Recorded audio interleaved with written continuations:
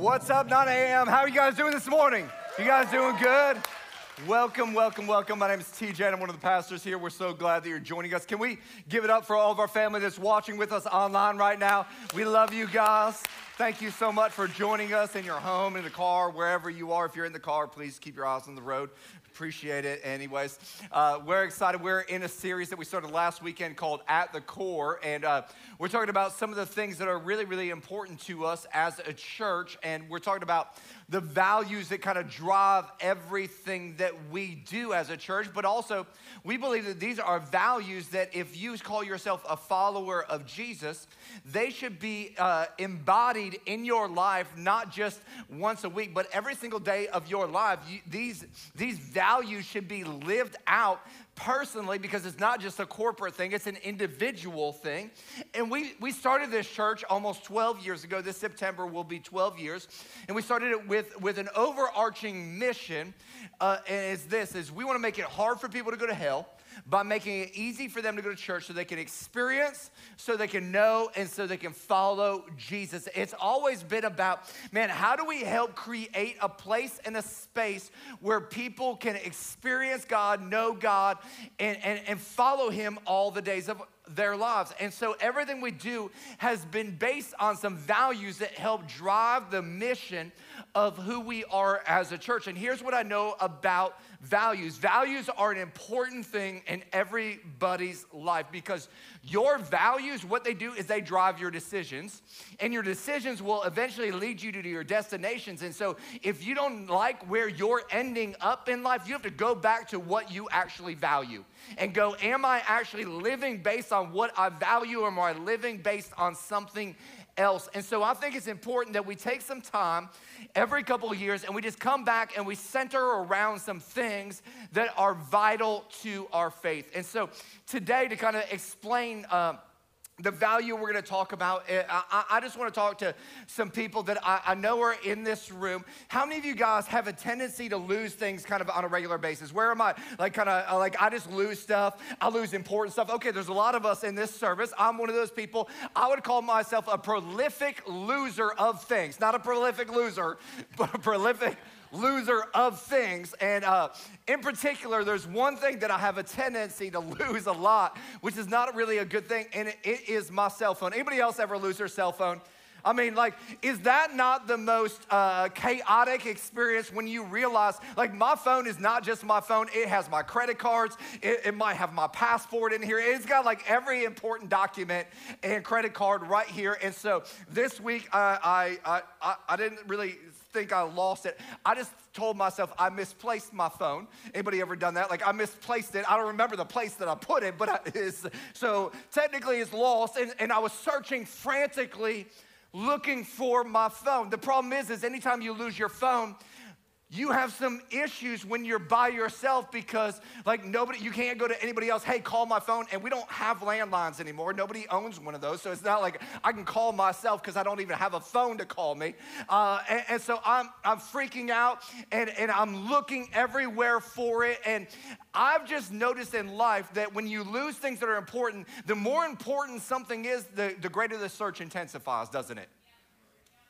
Like, if it's not really important, like if it was just a phone without all of my contacts, without all of my phone numbers, without all the ideas that I've written down in my notes section for future sermons, without everything for my Bible study that I put in there, like, I would just go and buy another phone because it wouldn't be that important. But based on what the value of that thing is, your search will intensify for that object. And it's not like I could have just gone, well, you know what? Shayla has a phone, so it doesn't really matter if I have a phone, because I've already got one, so it doesn't matter. No. Based on the value of something, you search harder and harder and harder for it. And have you noticed that you're not thinking about all the things that you still, I wasn't like, you know what? I know where my keys are, so I'm good. Right? You don't even care where your keys are when your phone is lost. Why? Because all that matters is the thing that's lost. The things that are found don't matter at all. The thing that's lost matters most. And church, if you want to know what God is all about, You have to understand that why Jesus came to this earth. And in Luke chapter 19, verse 10, Jesus said, "For the Son of Man came to seek and to save the..." Wait, well, what was that word? Lost. Came to seek and save the lost. He didn't come to seek and save the found. Came to seek and save the lost. Jesus came on a search and rescue mission for lost people. What that should do for us that call ourselves Christ followers is that should change our perspective on people. What it means is lost people matter to God, therefore those people should matter to us. It's where we get a value that I think is very, very important and critical to our church. We believe that found people that have been found by Jesus, have an obligation and a responsibility to find people. If you call yourself a Christ follower, you have been brought into the mission of seeking and saving the lost, just like Jesus did here on this earth. If you have been found, now it is your responsibility. You have been imparted the awesome opportunity to reach some other people. It's an important thing. A couple of years ago, actually about 10 years ago, I got the opportunity to go to Africa for the very first time. And if you spend any time with me, Africa has really touched my life in some profound ways. And I went to Zimbabwe for the very first time ever going to Africa. And I was there with some pastors, and we were doing these pastors' conferences for pastors, all these indigenous pastors all over Zimbabwe. And we spent like 10 days there doing all these conferences. On the last day, they said, "Hey, we're going to have a fun day." And we went from Zimbabwe over to Victoria Falls, and we got to experience Victoria Falls, which is one of the 8 wonders of the world that's out there. It's where David Livingstone discovered these falls. It's absolutely incredible. It's one of the most amazing sights. And when we got there, I saw on some of the brochures and stuff, some of the different adventure kind of things that they had. And one of the things that they had was bungee jumping off of a bridge that is over Victoria Falls. And I thought to myself, man, that sounds like a great idea. One of the things that I've realized is when Shayla does not travel with me, I do stupid things. Anybody can kind of relate? Like, you need some people in your life that keep you from doing stupid. Shayla is my person, but she was not with me, so therefore I saw that. I thought, man, that's a great idea. I started talking to all these other pastors. I'm like, man, we should all go do that. And they're like, yeah, you should go do that, you know. You ever have some friends like that are encouraging you to do dumb things but will not do it themselves? And so I'm on the ground, I'm talking it up, I'm hyping it. I'm like, this can be incredible. I mean, this is the second largest bungee jump in the entire world at the time. It's when you bungee jump, you're jumping off the bridge and you're jumping over croc-infested waters. I mean, how cool is that? I mean, that sounds dangerous, doesn't it? It's like, yeah, let's do that in a third world country.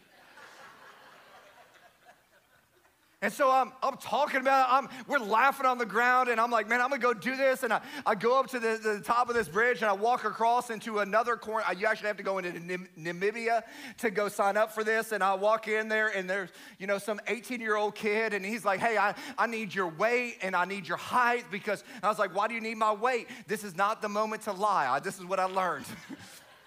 He's like, that's how we determine which bungee cord we're going to use for you. I'm like, well, I'm going to overemphasize my weight right now then, because I want to make sure that thing does not snap. And so we take all these calculations, and he walks me out to this bridge, and I get in a line, and I'm watching people.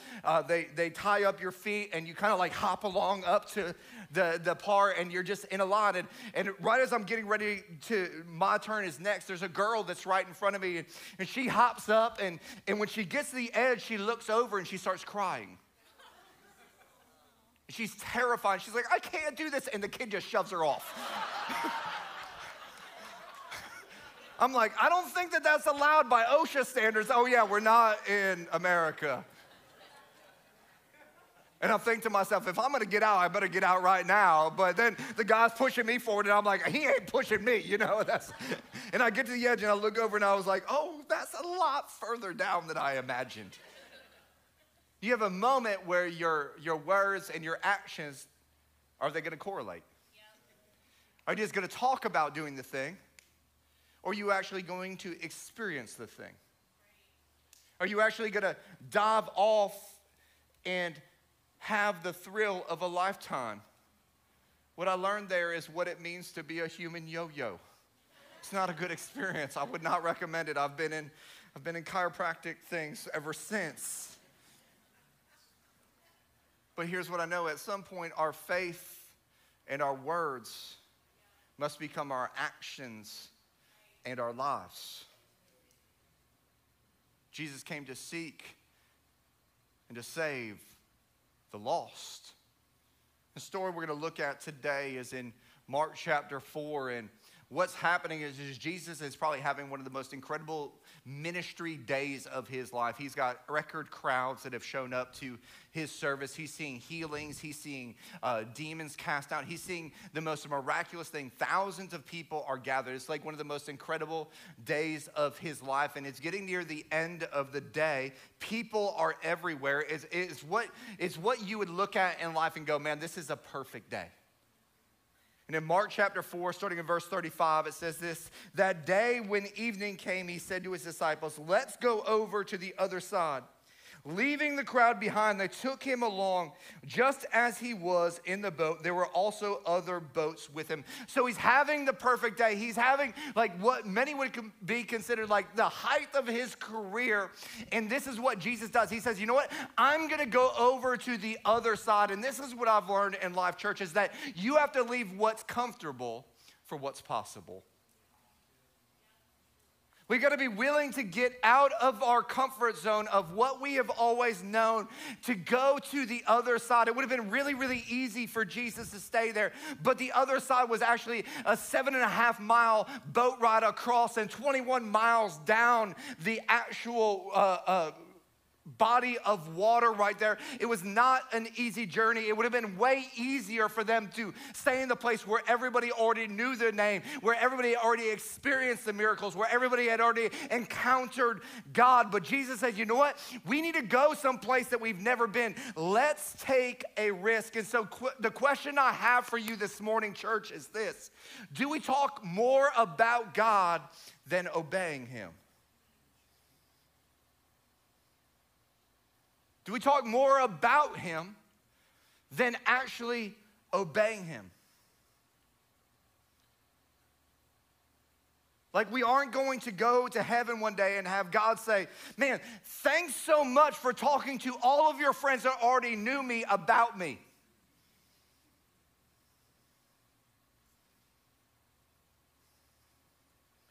That was awesome. Good job. And many of us, we've sat in connect groups and Bible studies and gone on retreats, and we want change and we want to live for God. And we'll hear something like this today, and then we'll go right back in the comforts and confines of our routines and wonder why nothing changes. And I've just found that change is a funny thing. It takes change to change. But here's the beautiful backwards thing about risking everything for God. It's not the friends on the ground cutting it up, looking at the brochure, laughing with you that are experiencing life. They're getting to view life, but the only person that actually experiences life is the person that goes up to the bridge and jumps off. It's time for some of us to get to a place that we are going to have to leave the comfortable confines of what we has always known in our life and step out into the impossible that God has for us. And it takes risking everything on God that is invisible. Jesus left the crowds. He left the opportunity for the opportunity to reach what we're going to find out is one man, and that we're going to see here in a second. Think about that. Jesus left tons of people for one person. That is the very heart and character and nature of our God. If you're a follower of Christ, one of the main goals of your life is to look more like Christ. And if Jesus was willing to leave the crowds of what was comfortable for the one that was uncomfortable, what do you think our life should look like? We should be wanting and willing to do whatever it takes to see one more reach. And you can just go through the Gospels. You can go back to Mark chapter 1. Mark chapter 1, Jesus goes after Peter. Mark chapter 2, Jesus goes after Matthew. Mark chapter 3, Jesus goes after the man with the withered hand. Mark chapter 4, he begins his journey to reach this one man that we're talking about. Verse 37, it says that as he got in the boat and he said, hey, let's go to the other side, here's what happens. It says a furious squall came up, and the waves broke over the boat so that it was nearly swamped. Jesus was in the stern, sleeping on a cushion. The disciples woke him and said to him, Teacher, don't you care if we drowned? He got up and rebuked the wind and said to the waves, Quiet, be still. Then the wind died down and it was completely calm. He said to his disciples, Why are you so afraid? Do you still have no faith? They were terrified and asked each other, Who is this? Even the wind and the waves obey him. So they get in the boat and they start going to the other side. And you need to know this, that when you're going to the other side, that there is no obstacle that you're going to face that is too big for Jesus. There's no obstacle that is too big for him. And I think the reason that we don't pursue the one that matters to God, that is far from God, that is lost from God, is because we come up with a ton of reasons why it won't work for us. What if they reject what I'm telling them? What if they think that I'm one of those hippie, Bible-thumping Christian people? What if they don't want to hear about spiritual stuff? And what's happening in that moment is we make a decision for them without ever informing them of the opportunity and the choice that they have to change their life. And the reason we make that decision for them, it has nothing really to do with them and everything based on our insecurities, in our fear, in our lack that we see within ourselves. And Jesus, he goes, man, listen, I'm gonna go through the storm. I'm gonna go through the obstacle in pursuit of the one man. And I hear people all the time, they tell me, man, you know what, TJ, I found God. I just want you to know, you never found God because God was never lost. You were lost. See, God was searching for you. He was looking for you. He was leading you. He was bringing you to a place just like some of you may be here today, not going, God, you think, well, I might have just stumbled into church. No, you didn't. Jesus has been pursuing you every day of your life because you were lost and he wants you found. And he's willing to go through whatever obstacle is necessary for you to find him. And I just want you to know he is coming after you today. It says in chapter 5, verse 1, it says they went across the lake to the region of the Gerasenes. And I just want to stop right there. The fact that Jesus would cross over to this area is crazy because it's a Gentile area. It's a hostile area. No Jewish person would put themselves within the vicinity of a Gentile person, especially a Jewish rabbi. And for a Jewish rabbi to have an encounter with a Gentile would have been a terrible situation. In fact, it would have made him ceremoniously unclean, which would have meant that he would have never had that encounter. But yet Jesus says, he goes, I'm gonna go across.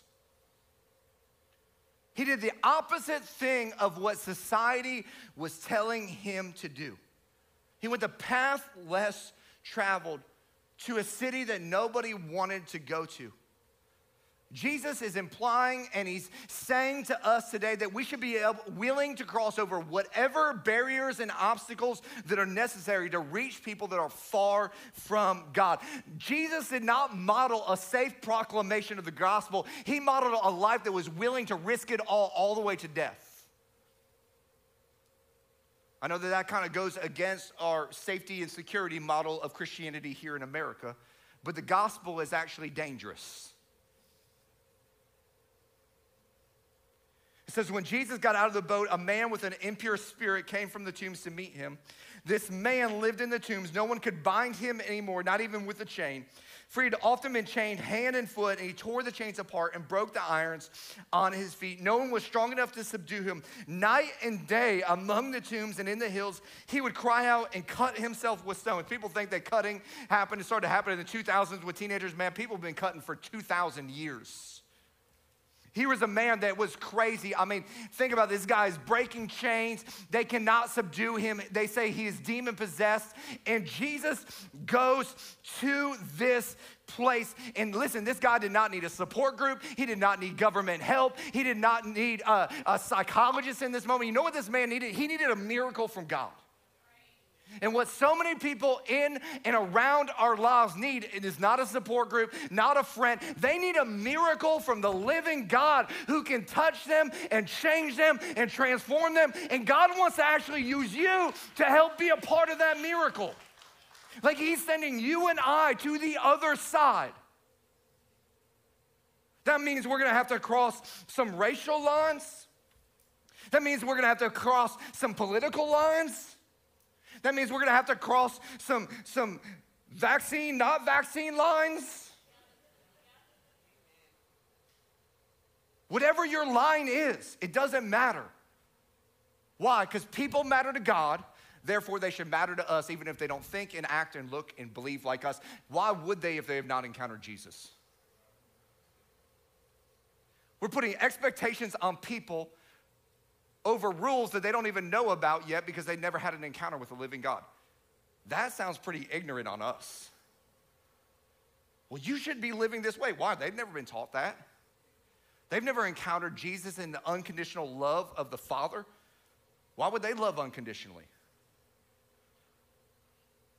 Well, they should just know. No, they only know through your life of unconditional love. Maybe that's why they don't know yet. Oh, it just got real in here, didn't it?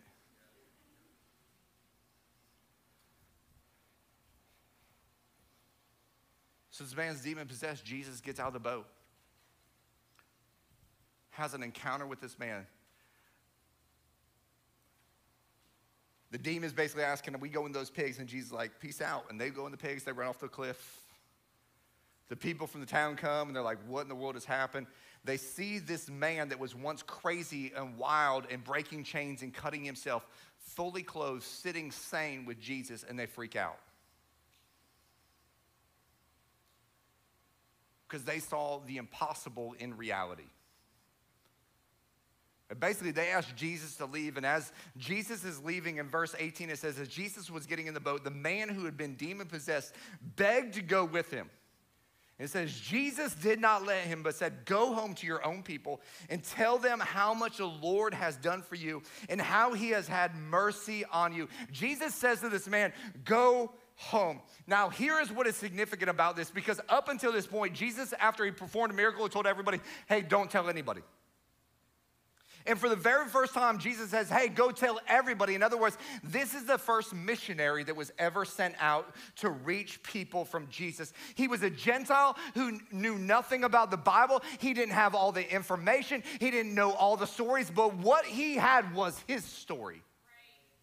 What he had was his encounter with God. And here's what you need to know. One person can make a huge difference. One person can change everything. I'll explain it to you. A few years back, my wife and I, we're foodies, and we love going and trying different restaurants and different things. And we were down in Miami, and we stumbled into this restaurant called Yardbird. We'd never been there before. We walked in, and we heard...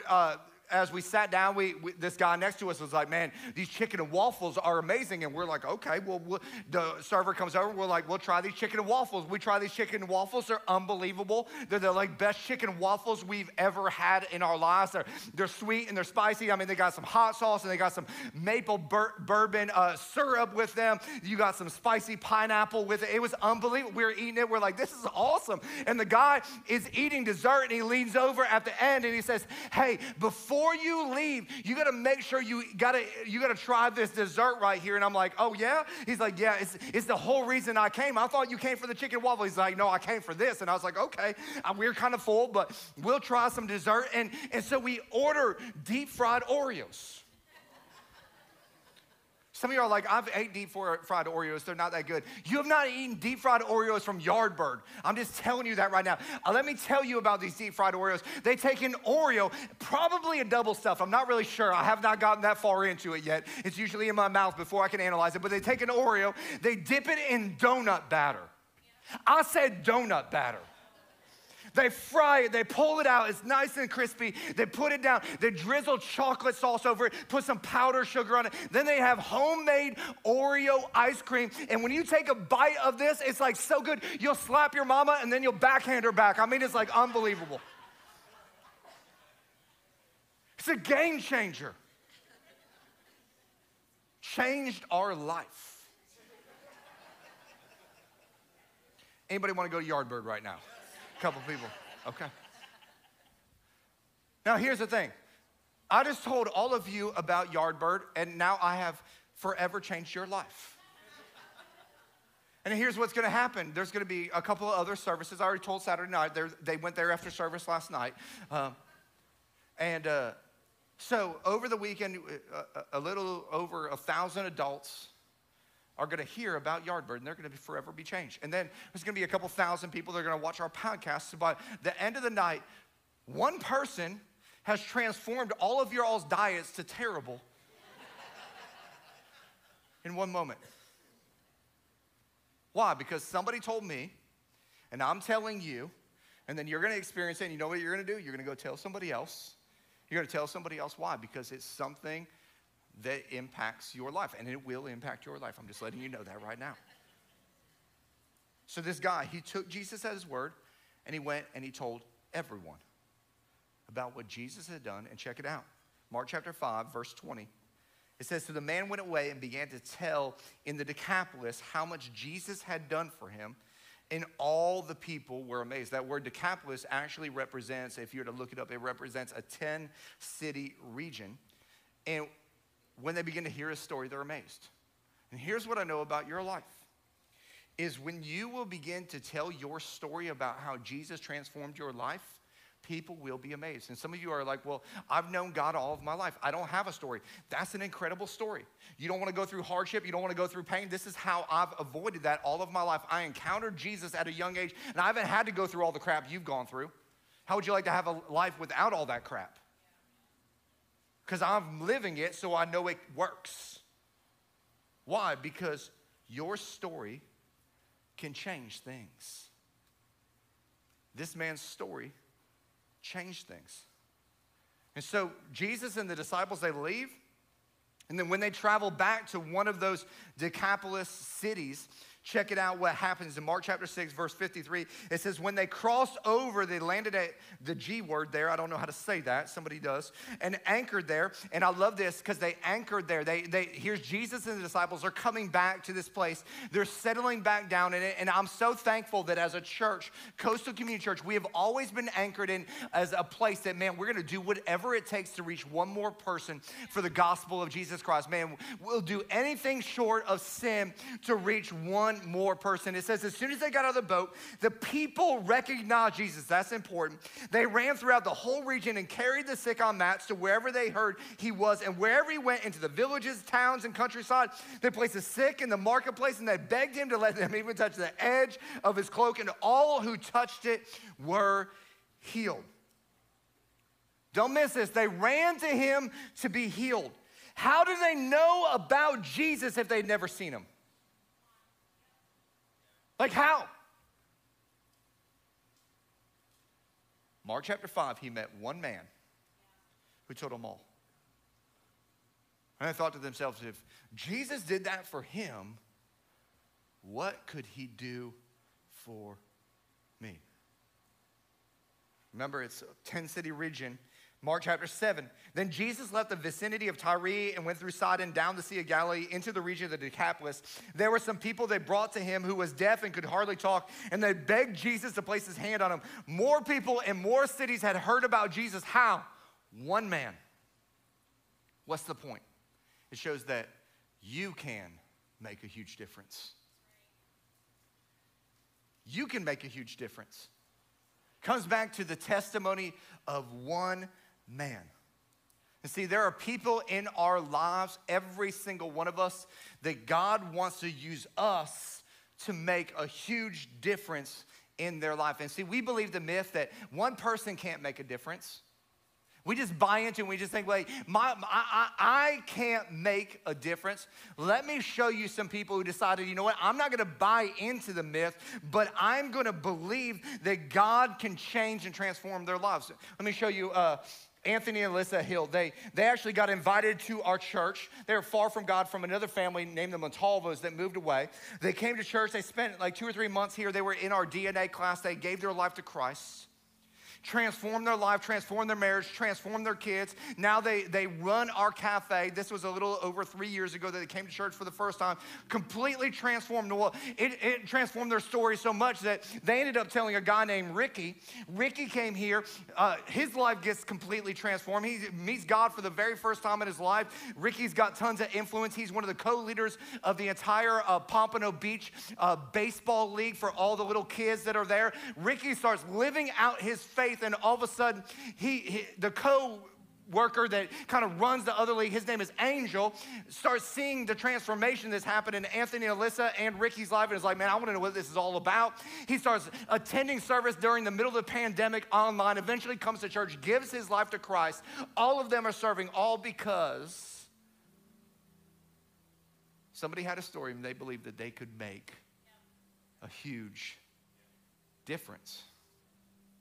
How about this one? This is Addison and Sylvia. Ricky, you might notice Sylvia because she's out there smiling and waving at people all the time and greeting people as they walk in. And Addison and Sylvia came to our church and started being transformed by God. And they started building relationships with all kinds of different people. In fact, they have a lot of friends that are kind of like in the yachting world and that whole thing. And so all these people are coming on boats and they're here for a couple months during the season. And they started building relationships with them. And they've invited so many people to church and won so many people. But one of the people they invited was a girl named Frenchie, and Frenchie came to church, never experienced God, came here, was totally transformed. She now serves in our production team, running around with cameras and different things over the weekend, all because they believe that one person can make a huge difference. And then there's another family named Eddie and Vicky Berkheimer. You maybe seen them before. He's on the parking team. She does kids check-in. Incredible couple. They had a neighbor who was a single older lady who had a dad who would come by. He had lost his wife, and they were always kind and they were nice and they were caring and helpful. And this older gentleman, when he lost his wife, was just looking for nice people, and he thought to himself, man, the nicest people I know are that Eddie and Vicky people that are next to my daughter. And so Eddie and Vicky, when they saw him the next time, it was right before Easter of 2018, they said, hey, would you come to church with us? And that Easter Sunday of 2018, a guy named Jerry Smith showed up to church at 79 years old. Just lost his wife, looking for hope, looking for relationship. And you can go ahead and throw Jerry's picture up. Maybe you guys have seen him before. And Jerry's life that weekend was completely transformed. After that day and Jerry having an encounter with Jesus, Jerry was never the same. And every single time our church doors were open, somehow Jerry Smith was here. In fact, we name a corner after him. That corner over here, it's called Jerry's Corner.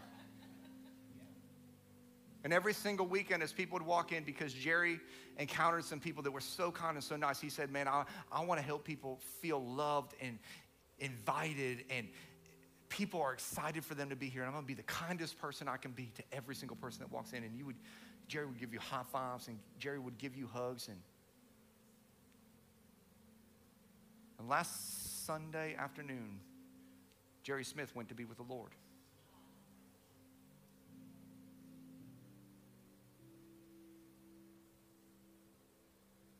But Jerry is in the greatest place he could ever be, because one person said, I can make a difference.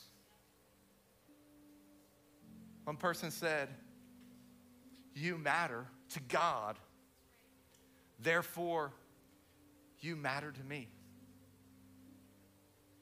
Church, every single weekend, there's not a weekend that goes by that a person does not find a relationship with Jesus Christ in this place. And I hype numbers. I'm not gonna lie, I'm a pastor that's all about numbers. Wanna know why? Every number has a name, every name has a story, and every story matters to God. And so I will pimp numbers all day long because it's all about numbers. It's all about, hey, that one was lost and now they're found. Think about this. At one point, one person, you know what they said? They said, you mattered. You mattered. And I'll be willing to do whatever it takes. In fact, I was doing a funeral here yesterday morning for a 63-year-old man that at 12 years old gave his life to Christ because a church decided, man, we're going to start a bus ministry, and they picked him up as a 12-year-old and brought him to church. I actually met the guy that picked him up as a 12-year-old in the 70s and brought him to church. And as I shook this guy's hand, I was like, sir, you made such a huge difference. He's like, but I didn't get him saved. I said, you did the hard part. You got him to church. You did the most difficult thing. You got them to a place where they could encounter God. We're going to be people that are willing to go through the objections and all the things that are in our mind and allow God to do his miraculous work through your life. Now, here's what I know is that as I was telling those stories, I love how God works because there was a name that popped into your head. There was somebody that you were thinking of that you know is far from God and that God has put within your sphere of influence, because we all have influence. And here's what I want you to do with that name. I want you to take that name and I want you to write it down. I want you to go home, put it on the mirror in your bathroom. I want you to start praying for that person. Start believing for that person. And start looking for opportunities to invest in that person's life, because I believe that God has put that person on your heart and in your life for a reason, because he wants to help you, use you to seek and to save the lost. He wants to use your life to reach people. See, going back to verse 19, Jesus did not let him, but said, go home to your own people and tell them how much the Lord has done for you and how he has had mercy on you. I know we want to stay with Jesus and just stay with the holy, healthy people, but Jesus has told you and I that we have to go back to our people and tell our story so they can be a part of his story and be a part of history. And here's what God will do. Romans chapter 5, verse 6 says that just the right time, when we were still powerless, Christ died for the ungodly. Just the right time, God's going to use you to tell your story so they can experience Christ who died for them. Why? Because we believe that found people find people. Church, let's put our words into actions. Let's not just make this a lifestyle of going to church. Let's make it our life to make it hard for people to go to hell so they can experience, know, and follow Jesus. Because that's what God has mandated us to do. Would you guys bow your heads and close your eyes? So we close here. God, thank you so much for every man and woman and student that's in this room. God, I pray that as you are bringing people to our mind and bringing people to our thought process, God, that we would not disregard those things, but God, that we would take this as a moment to recognize that, God, you are giving us influence. You're giving us a voice. You've given us a story, no matter what that story looks like, and you want to use our story to impact people. God, I pray that you would give us courage, that you would give us strength, God, that you would give us the fortitude to press into difficult moments and press through all the objections and rejections of life, because you want to use our lives just like you used your son's life to make a difference in other people. God, I pray that you would give us divine appointments, divine conversations, divine opportunities to share your love with other people. And I would be remiss not to give this opportunity. Maybe you're in here today and you have never had an encounter with God that was willing to go to the other side just for you.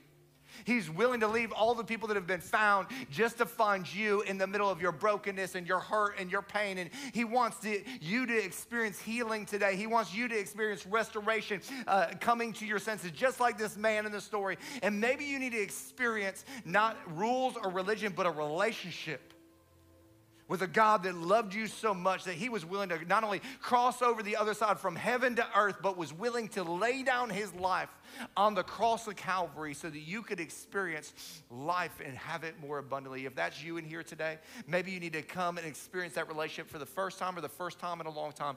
It starts with a simple yet significant prayer. If that's you, with every head bowed and every eye closed, if you just slip your hand up at the count of three, I'd love to pray with you and lead you in that simple yet significant prayer. 1, 2, 3. Go ahead and slip your hand up if that's you here today. Everybody that's watching online, if that's you, you can just go ahead and put a hand emoji up in that column. And here's what I would have you do. I'd have you pray this in your heart as I pray it out loud. Say, God, thank you so much for sending your son Jesus to die on the cross for me. God, I ask you to forgive me of my sins. Wash them white as snow. Come into my heart. Take over. I want you to not only rule, but I want you to reign in my life. Lead, guide, and direct me all the days of my life. Help me to follow you. Fill my life with your love, your joy, your peace. Use my story as a part of your story to impact others. God, I want you to change me from the inside out. God, I love you in this place. It's in Jesus' name that I pray. Amen.